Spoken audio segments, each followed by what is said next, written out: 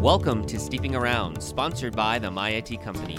I am your host, Manish Shah, and we are talking all things tea. Joined in studio today by producer Tere Labaugh. Hi, everyone. And in addition to Terry, we also have my children. They're off from school today, so they decided to come into studio while we're recording. Say hello, guys. This is Devak, age 7. Hi. And my older son, Ishan, age 10. Hello.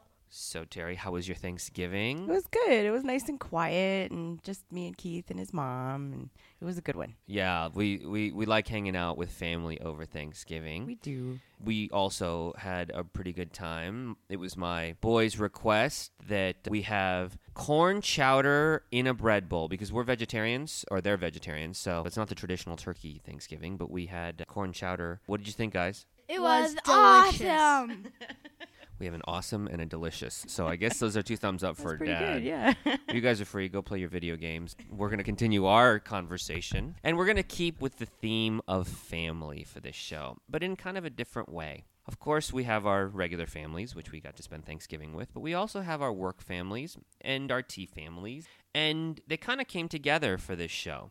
The folks from Fresh Cut Magazine. I sit on their editorial board, and as part of my business family, that's an extension of them. I love the owner of the magazine, Jan Weigel, the editor, Chris Ryan, and the whole staff is just fabulous. And they are doing a tea almanac. They do that every December. Some of my musings are in there about tea trends and the things that are going on in the industry. But also in that magazine is an article on Kenyan tea. And they interviewed Joy Njuguna, and she is from the royalty of Kenya and utterly fabulous. She's a fascinating lady. She's amazing. I really enjoyed talking with her, and just meeting her was amazing. Yeah, and so as part of the inspiration for that, we decided to go ahead and do a show on Kenyan tea and on her company, the royalty of Kenya. So today I'm going to get into the history of Kenyan tea, what it's all about, where it comes from. We're going to have an interview with Joy, and she's going to talk about her family, which includes her grandfather, who's the oldest tea farmer in the world. Yeah.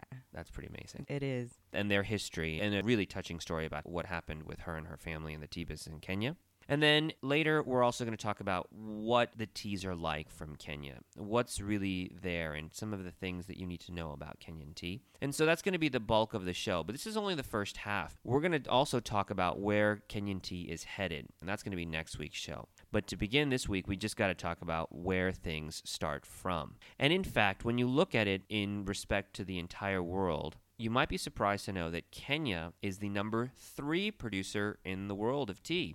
We spent all this time talking about India and China, who are 1 and 2, and of course Chinese history is like 5,000 years. Right. And in India, it's relatively shorter per se than that. It's probably only about 150, 180 years old in terms of how long tea has been grown. But in Kenya, it's shorter still. In fact, it doesn't even start until 1904. And actually, the plants that are in Kenya originate from India. We talked about the fact that there's really 2 types of tea plants. Mm-hmm. There's the Camellia sinensis, which is called the China type, right, and Camellia assamica, which is the Indian type. And the ones that grow in Kenya particularly well are the Assamese types. And so they started planting there in 1904. It's funny that you say that that's so recent, because by American standards, that's a really long time. It's a really long time, but not by tea history. Not by tea standards. Tea standards, 5,000 years.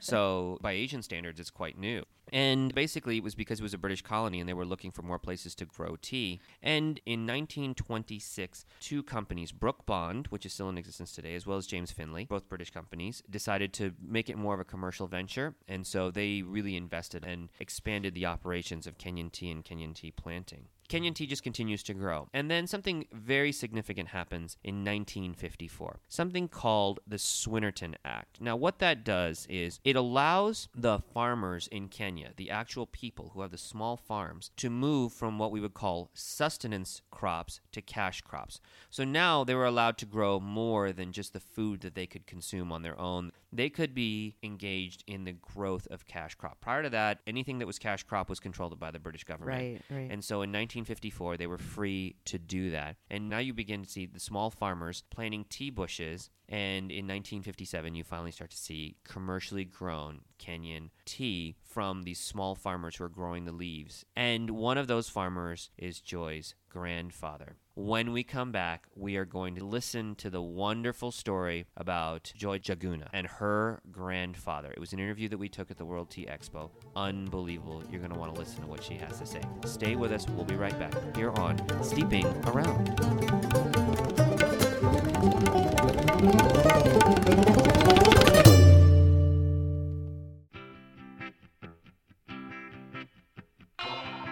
Hi, this is Sarah with the Maya Tea Company. If you've been steeping around with Manish Shah, you've likely heard me on random radio commercials.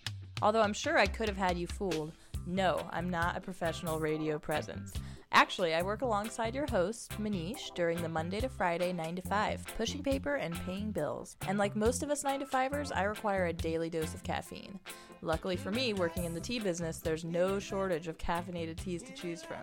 But I generally stick to my two favorites, yerba mate and pu'er tea. Yerba mate is strong and grassy, while pu'er is earthy and robust. When it comes to flavor, these teas couldn't be any more different. But I can depend on both of these to keep me on the edge of my seat, which is really a necessity when you work with a guy like Manish. You can find these wonderful teas, yerba mate and pu'er, on our website available for sale, but that's not all. Check out the blog section of mayatea.com for a blog written specifically on each of them by yours truly. You'll find a variety of other blogs there as well.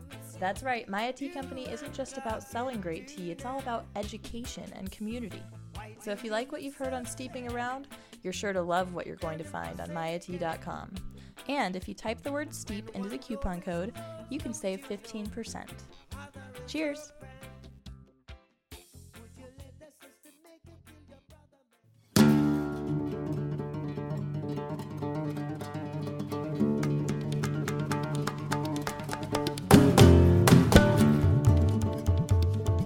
We're back here at Steeping Around. I am your host, Manish Shah, and we are talking all things tea. Joined in studio today by producer Tere LeBeau, as well as my children, playing in the corner, video games, hanging out, spending the day with her dad. It's going to be a good one. While we're on the theme of family, we wanted to share with you a story that we got when we were at the World Tea Expo in June. I did an interview with Joy Njuguna, and she is from the Royal Tea of Kenya. And the history of her family and the history of Kenyan tea are intimately tied. Let's play you a segment of that interview where she covers some of her family's history in tea. My family has been in the tea business for, I would say, over 50 years. My grandfather is the oldest tea farmer in the world. He's 111. And he was one of the pioneer farmers of tea after the British decided to let the native Africans grow tea. My great-grandfather and his father had so much land, so much acreage. In fact, I think they told me that the land was really 6.2 square miles, which is the size of Ann Arbor. And this is ancestral land, so it's independent land. And he, of course, being one of the children of my great-grandfather, inherited land, as was the case by tradition. The sons always inherited land. So he decided, instead of growing horticultural crops and keeping cows, he decided to get into the cash crop economy because he had heard it was a good thing to do. And he went and he got training in Kenya and started his own tea farm, which was about 30 acres that he started. And so he's one of the first people to grow tea in Kenya. And of course, my whole family has been involved in tea because all his sons grew tea, including my father and my uncles and cousins, male relatives grew tea. This was our staple. This was their way to provide for their family. So I hope I'm not being verbose and talking too much about this, but it's just something that when I think about it, I can literally see the tea on the farms and the wind blowing through the leaves. So you're kind of taking me back, Mr. Manish, and that's not my intention. No, that's my intention. I want to take you back a little bit. That's exactly where we want to go with this, because you have a perspective on tea that is unique. We heard some very touching stories about the things that your father and your uncles have gone through. You referred to your father as the Mandela of tea. Can you share some of the stories that your family has gone through in order to make that title part of his name? My father has been in politics for a long time, and he has championed the rights of tea farmers. One of the things that is so unique about our family is that we come from a very independent stock of tea farmers, where we feel, and the tea farmers feel, that if we are producing the best tasting teas in the world, then we need to be paid, or they need to be paid, a reasonable wage and reasonable prices for their tea. And so my father championed that and had an organization, and tea farmers under his organization actually went all over the world speaking for their rights. And this was in the late 90s. He actually spoke to the BBC. He was on TV in Kenya because he was standing up for the rights of the tea farmers and what it is, because we were under a very repressive regime at that time. He would be harassed. They tried to kidnap him. In one incident, some thugs and some police, actually collaborators with the government, put him in a car and were going to actually kill him. And the tea farmers in that area heard him scream, and they came to his rescue, about 50 of them, and warded off everybody else, and he was able to escape. His house was burnt down, and what he did is, when things calmed down, he quickly got himself a team of lawyers, sued the government, and won. And what it is my father has a law now, which is in the Kenyan law books, where you cannot detain somebody without letting them know why you're detaining them. So he's very historical, because his law is now quoted in the courtrooms of Kenya. It has set the precedent of human rights. And so I could go on about my father and his struggles. I could go on about my uncle, who was brutally murdered by thugs. He was a mayor of a city, an urban city, again fighting for the human rights of people, because tea rights and human rights run very parallel in our country, because tea is the number one cash crop export financial provider of Kenya. We rely on tea, and because of that, when you are fighting for tea, you're really fighting for the rights of Kenyans. Wow, she is so well-spoken, isn't she? I could listen to her all day. I really could. She's amazing. She's a hoot to hang out with, too. I've got some off-the-record stories. I know. I'm jealous you got to hang out with her at Philly. Yeah, when we went to the World Tea Expo at the Philly, we got to spend some quality time just hanging out at the hotel lobby. Quality time with Joy. Yeah, it was really fun. There was a group of us, cool. but it was really funny. She was quite a hoot to hang out with. Well, when we come back, we're going to get into specifics about Kenyan tea. We've talked a lot about its history, and we've spoken as one of the great ambassadors. But what is it about Kenyan tea that you should know? When we come back, I'll cover all of the details, so stay with us. We'll be right back here on Steeping Around.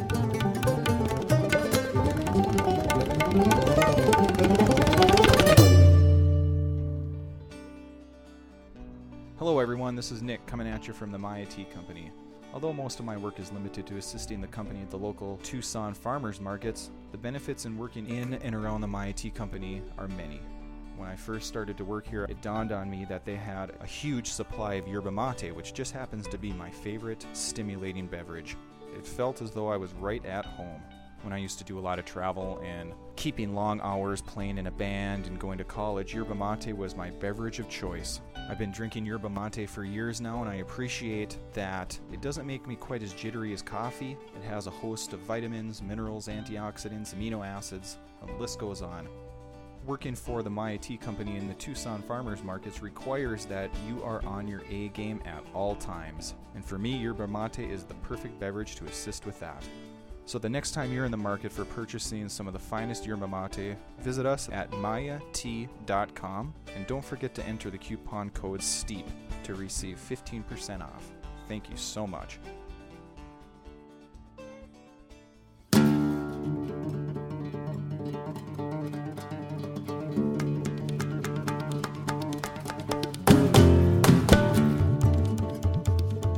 Welcome back to Steeping Around. I am your host, Manish Shah, and we are talking all things tea. Joined in studio today by producer Tere Labaugh, as well as my children, Ishan and Devak, sitting in the corner hanging out with their father today. In keeping with our theme of family, we got a chance to share with you the story of Joy Njuguna from Royalty of Kenya, who was so kind as to give us her story about her family's tea plantation in Kenya. Brilliant story.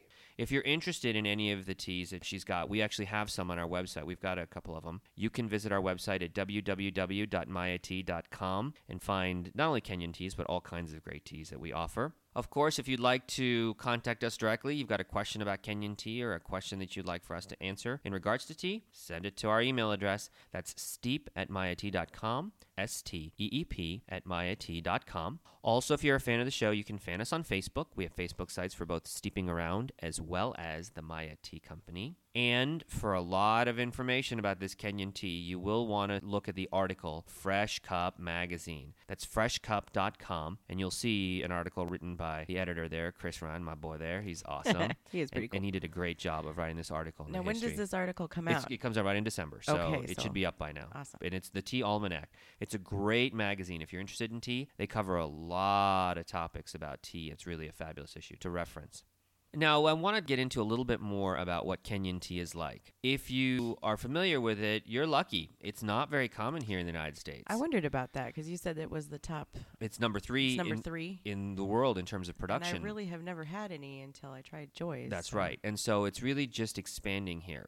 But historically, much of the tea has gone to Europe, specifically the UK. In fact, I found out at the World Tea Expo in June that 50% of all the tea that's consumed in Great Britain is actually Kenyan tea. So I suspect that a lot of those European countries who like their tea really strong and who maybe like to have a little milk with it are using Kenyan tea because it does have a really aggressive body. It's very bright. It's very strong. Some floral notes, some woodsy notes. It's a really powerful, powerful black tea. Now, an interesting thing about Kenyan tea is that almost all of it is manufactured in a process called CTC, which stands for Crush, Tear, Curl. Now, what that means is that the leaves are put into machines, and it's a completely machine process. And those machines and those rollers crush the leaves, tear them, and then kind of curl them and roll them. And so the end result is tea that is quite good for tea bags because Right. it's small and infuses quickly. But the size can range anywhere from really, really small, almost like pieces of cornmeal, all the way up to like a couple millimeters in size that are like almost like really small ball bearings. They're rolled. And so the large ones probably won't wind up in tea bag form. They're still good loose leaf. But the small ones really are great in tea bags. So that's typically the use for those teas. And you'll find them there. But that's kind of changing. They are moving into what we call orthodox production. Which I have never heard of before. I know it, and I'm not going to define it for you. We're going to talk about orthodox production next week. If you want more of the details, you can read the article on Kenyan tea, and we go into it a little bit in detail there. But we want to talk about where Kenyan tea is headed, and that will be the topic that we cover next week, along with more from Joy about her company, because she is kind of leading the charge in that direction for Kenyan tea. So it's going to be something you will definitely want to tune in for. I want to thank you for joining me in studio this week, Terry. It's always a pleasure. Thanks for having me. We're not going to disturb the boys. We're going to let them do their own thing. But I'm happy they were here because they're going to make the rest of my day very, very much fun. That's cool. And I want to thank all of you for listening to our show. Hope you join us next week. But until then, please remember, we are ever so grateful to have you as part of our family here at Steeping Around.